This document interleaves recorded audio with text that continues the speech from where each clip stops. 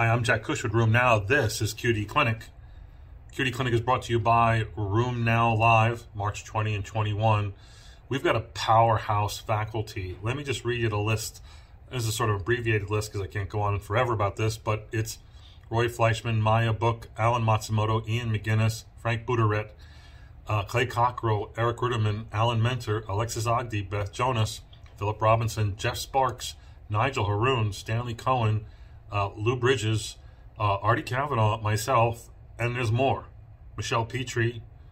I'm leaving out a bunch. Check out the program. It's on roomnow.live. Today's case is, again, arthritis and colitis. We talked about this last week. Got another one that I thought was interesting and worth teeing up. This is a 57-year-old woman who's had a 10-year history of seropositive rheumatoid arthritis. Really seropositive, meaning CCP greater than 250, RF 200, high acute phase reactance polyarthritis. She's been treated over the last 10 years with a bunch of DMARDs, methotrexate, Plaquenil, low-dose prednisone, escalated then to one TNF inhibitor, then another one. She was on those for a long time. That was stopped for lack of efficacy about 2 years ago, and she was put on abatacept and did really, really well. Her arthritis has been doing fabulous. However, about a year ago, 9 months ago, she started coming down with abdominal pain, bloody diarrhea, 30 pounds of weight loss, had a colonoscopy, was diagnosed with ulcerative colitis. So in the last 6 months or so, she's been treated with mesalamine and budesonide and was on azathioprine. And she stays on her RA meds, which is just Orencia, and she's not doing well. She's still having bloody diarrhea, and they're going to have to change her. The question is, what can you use to manage both conditions? Another question is, what's the deal with arthritis and colitis? Is there an association? Well, actually, I spent a little time on the internet looking at this, and we do see patients with colitis and rheumatoid arthritis, although usually it's a toss-up as to whether this is seronegative RA really masquerading as, or actually enteropathic arthritis masquerading as seronegative rheumatoid arthritis. And the same can be said for of the enteropathic causes, whether it's colitis, Crohn's colitis, or ulcerative colitis. So we have a lot of patients who are in that ballpark. And yes, if you control their colitis, then you should be able to control their rheumatoid arthritis. And unlike last week's case, in this case, the patient's colitis is out of control, but her RA is doing great, suggesting that this is probably not enteropathic arthritis, that these are probably two separate and distinct diagnoses. Maybe also backed up by the fact that she has very high seropositivity, attesting to the fact that this is rheumatoid in origin. The question then is, what can you use that would manage both conditions? Certainly, maybe methotrexate, sulfasalazine, azathioprine, those steroids, those might work. Of our newer agents and biologics, really, it's the TNF inhibitors. I'm not sure why they have not used a TNF inhibitor, and it's interesting to note that she was on TNF inhibitors for probably 6-7 years, and when she went off of TNF inhibitors is when she developed her colitis. Maybe the TNF inhibitors were working to treat the arthritis and the colitis, but when it stopped working on her arthritis, we took her off that. Now the colitis blooms. That's just a hypothesis of mine. But in addition to TNF inhibitors, now the JAK inhibitors seem to be very effective, at least in ulcerative colitis, not so much in Crohn's. So that's what's going to happen in this patient. She'll probably be switched over from the abatacept, which is controlling arthritis, not the colitis, and be put on high-dose JAK inhibitor, tofacitinib, and then maybe she can get down to a standard dose of 11 milligrams a day. Again, an interesting scenario, a tough case to manage because her arthritis is doing so well, but GI is looking to rheumatology for guidance, and of course, we told them the JAK inhibitor would be perfectly fine with us. Tune in for more QD Clinics tomorrow. Hi, QD Clinic. Today, no-win consults. What?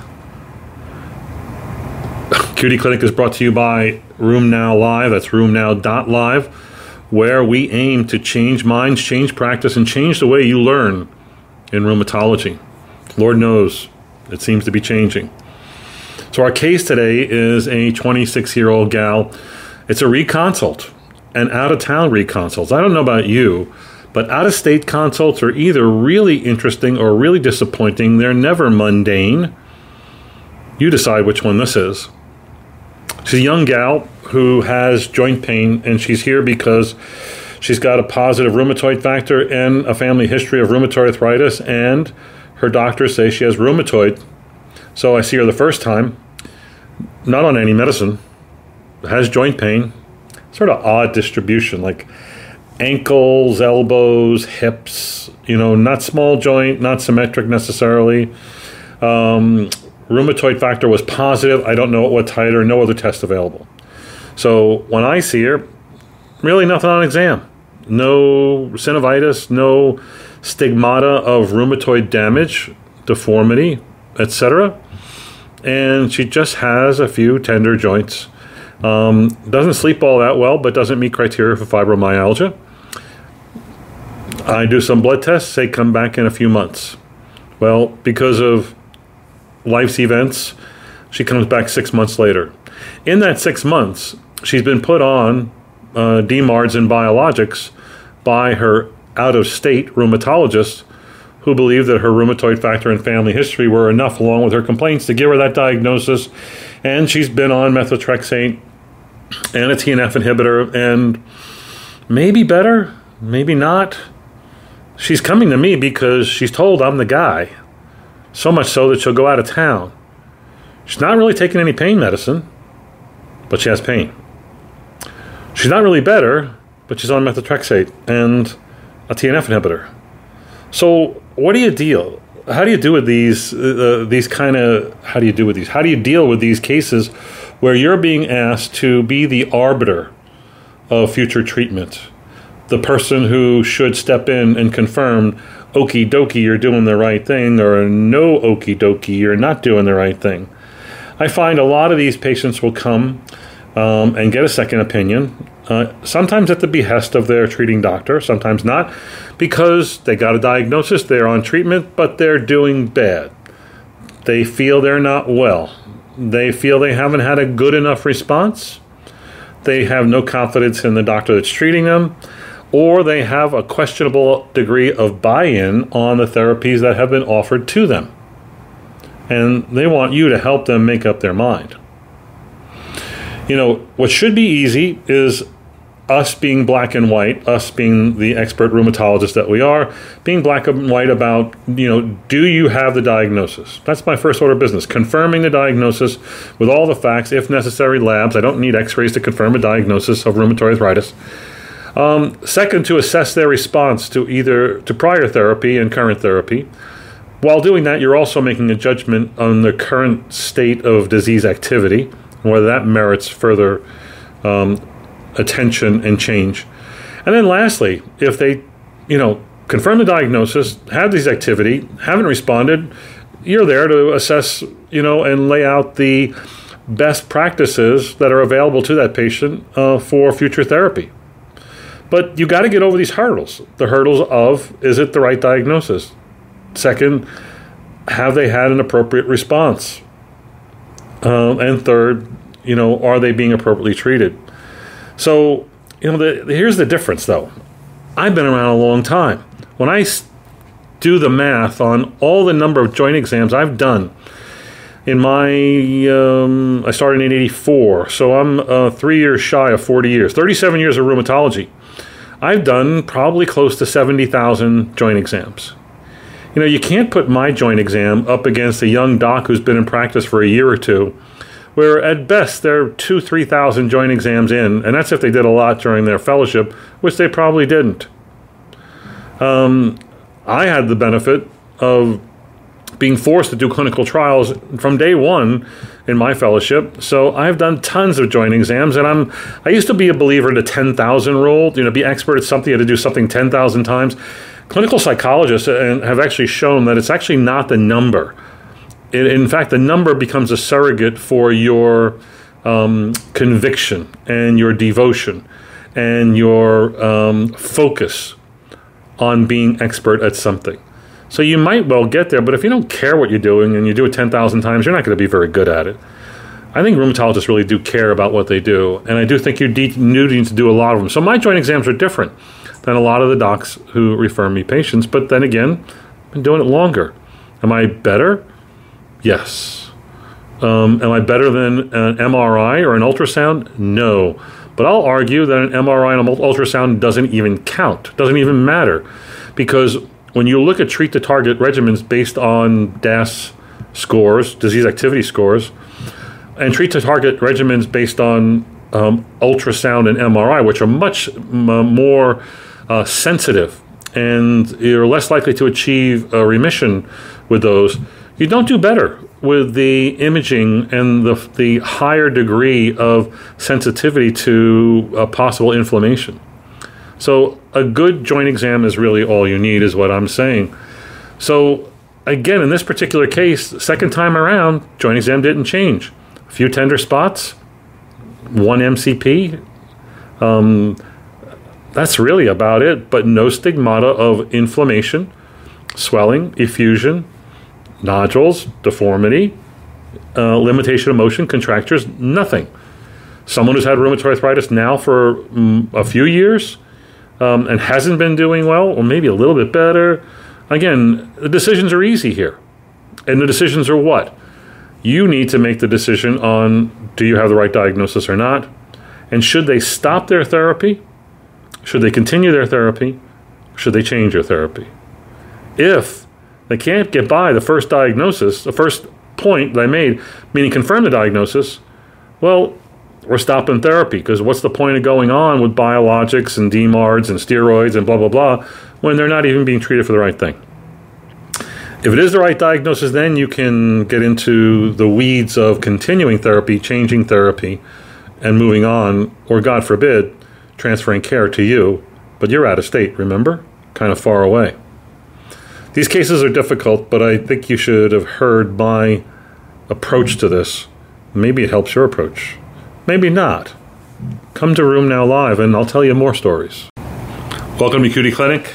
Cutie Clinic is brought to you by Room Now Live. We think you should spend your time at meetings that matter, meetings that challenge you, meetings that interact with you. RoomNow.live is such a meeting. The title of today's QD Clinic is a common line that I often think but never say, because it's the snarky side of me, but boy, it comes out a lot when I ask simple questions. I get an unexpected response, and my line, the title of today's clinic is, "What were you thinking?" My God, really? What were you thinking? And it seems to happen a lot. There's some behaviors in patient care that defy explanation. Let me give you 3 of them. Here's a good one. New consult for, get this, joint pain. Who better to see than a rheumatologist? Let's go over the facts here. You've had this how long? It's affecting you where? What are you taking for it? Nothing. What? What did you say your pain was on a scale of 0 to 10? 5, 6, 7, 9? And you're taking what? Nothing. Can you explain that to me? Another one that seems to go along is, I'm doing good, but my pain is a 10.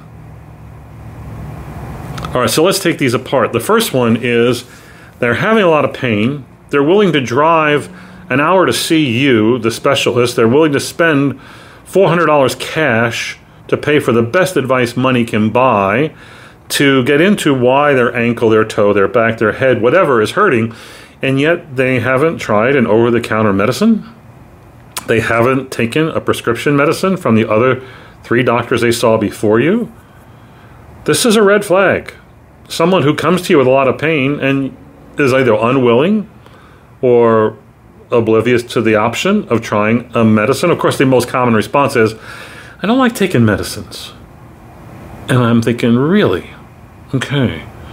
So the plan in today's visit, let me just write it in here. Prayer, rabbit's feet, biofeedback.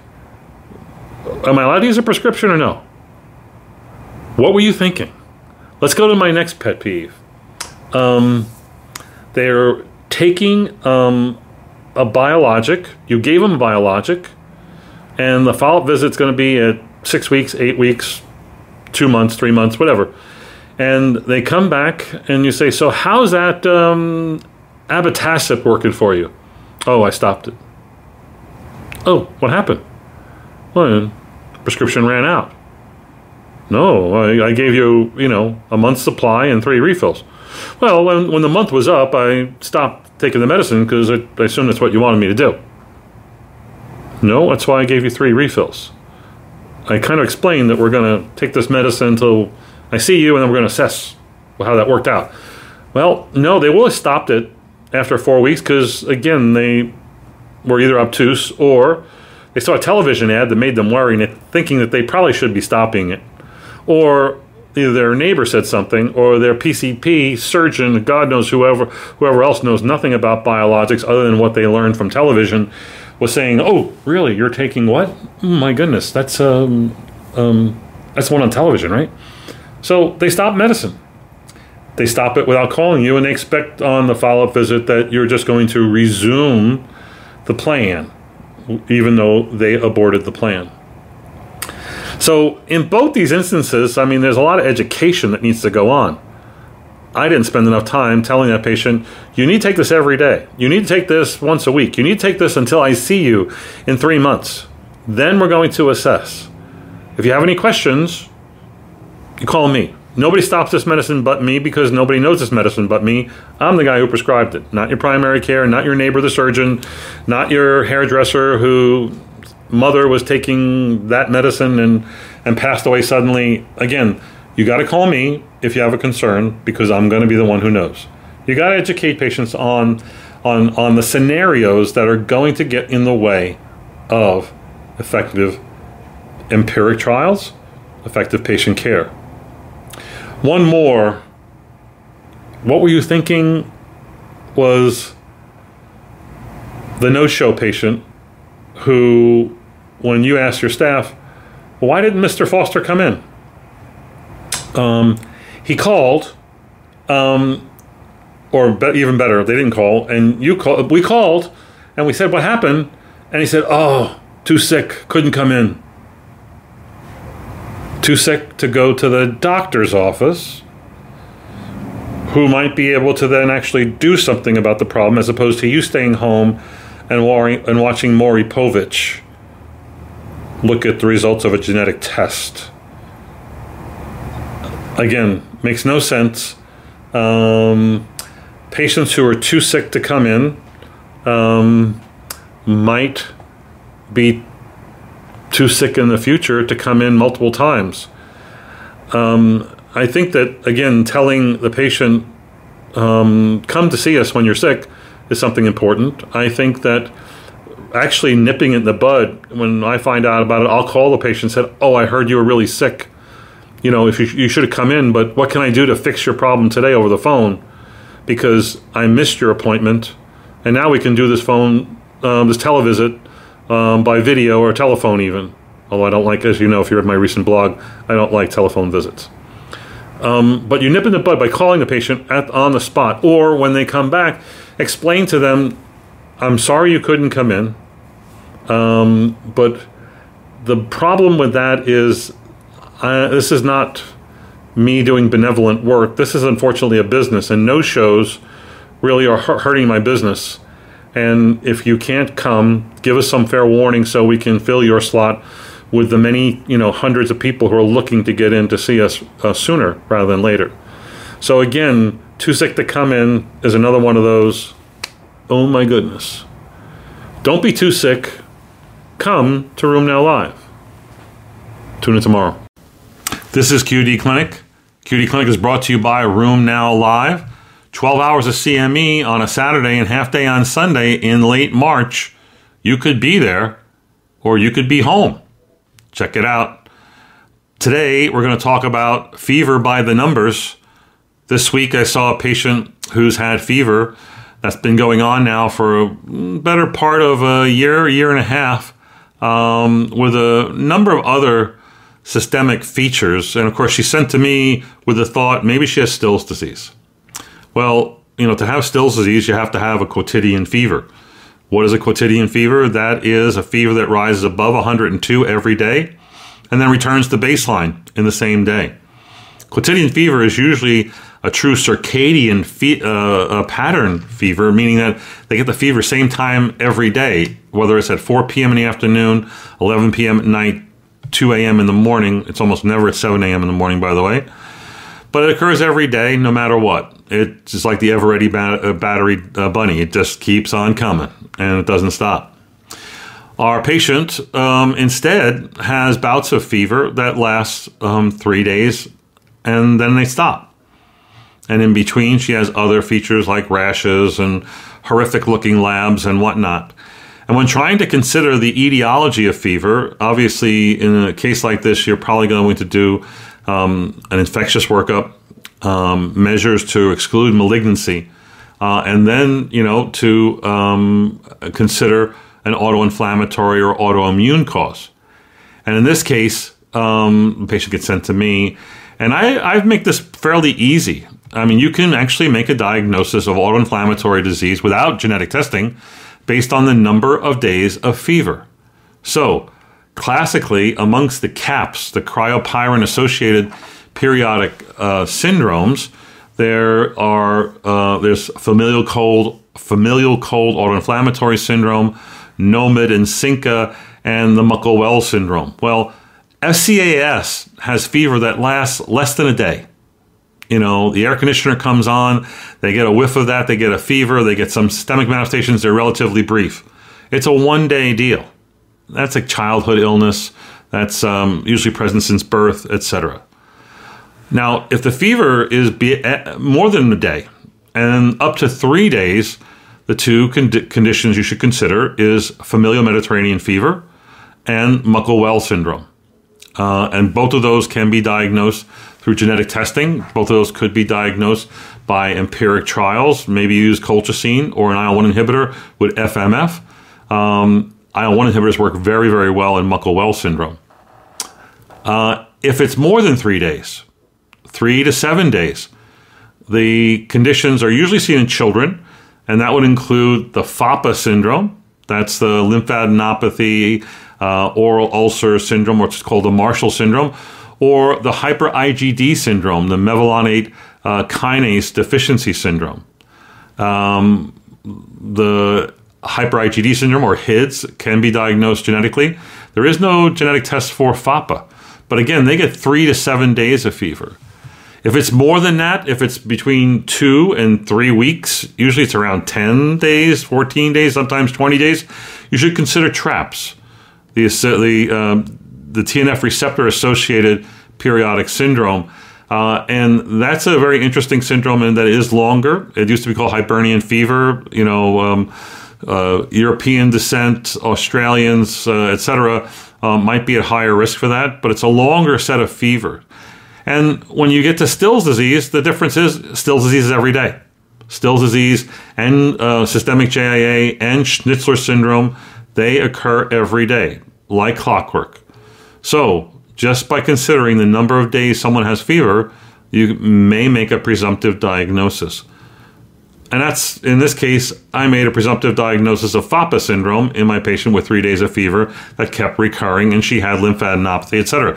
Now, I'm going to confirm that by genetic testing. If you're getting a patient, you have undiagnosed fever, and you don't know what to do, I'm going to tell you what to do. You could spend a lifetime trying to get your lab and their insurance to approve genetic testing. Forget it. Go to a website called invitae.com, INVITAE.com. Order an autoinflammatory panel. Set yourself up as a prescribing physician there, and the patient can pay for the test themselves. Used to be $100, now it's $250. And for this, you order the autoinflammatory panel. You'll get 76 genes assayed for all of these syndromes I just mentioned, pretty much all of them. There is no genetic diagnosis for Schnitzler's or Still's or systemic JIA or FAPA for that matter. But nonetheless, you can diagnose a whole lot of other things by doing this. You order the test. They'll send the kit to the patient. They'll bill the patient directly. The patient pays for it. You get a result back within 3 weeks. It really is the way to go. That's fever by numbers. We'll We'll see you at RheumNow Live. Welcome to QD Clinic. I'm Jack Cushwood, RheumNow.com. QD Clinic is brought to you by RheumNow Live, a next generation meeting. Get connected at RheumNow.live. Our case is monoarticular rheumatoid. What? So I have a 60-year-old man who, in fact, is seropositive with a CCP of, all right, it's only 38. It's not like it's big-time CCP. But he's got a chronic monoarthritis. The story is that about 2 years ago, he went and had a torn meniscus repaired. And after that procedure, he started having recurrent chronic effusions in that same knee. The orthopedist went back in, did a repeat synovectomy, sent all the fluid and tissue off for infection crystals, cancer, you name it. Nothing comes back, just inflammatory stuff. Inflammatory synovial fluid, requiring intra-articular steroid injections. And after they did their third or fourth, they were fed up and sent it to me, the rheumatologist. And I did the same thing. I managed him with repeated aspirations, intermittent articular steroids. And finally, after doing that and observing that there was no other etiology, meaning there was no evidence of chronic fungal infection, TB, crystals, I decided this was going to be a chronic inflammatory monoarthritis, and I was going to treat it with rheumatoid arthritis medicines like methotrexate. He did great on methotrexate. I put him on methotrexate. He stayed on it for over a year, decided on his own to go off methotrexate. It came back. And guess what? That's where we are now. We're almost 2+ years down the line. He's doing great on methotrexate. And the question is, what do you call this? Does it have a name? Is it something that you can call? I mean, I'm calling it seropositive rheumatoid because he has one joint and a CCP, rheumatoid factor, all the serology is negative. He had inflammatory markers when this was hot. With high SED rates, high CRPs, 3.3 milligrams per deciliter, but everything else was negative.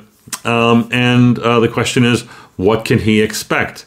There isn't a lot of guidance. I found one report in a German journal that said that you could call these monoarticular presentations either an acute monoarthritis, acute recurrent, persistent chronic, and then recurrent chronics.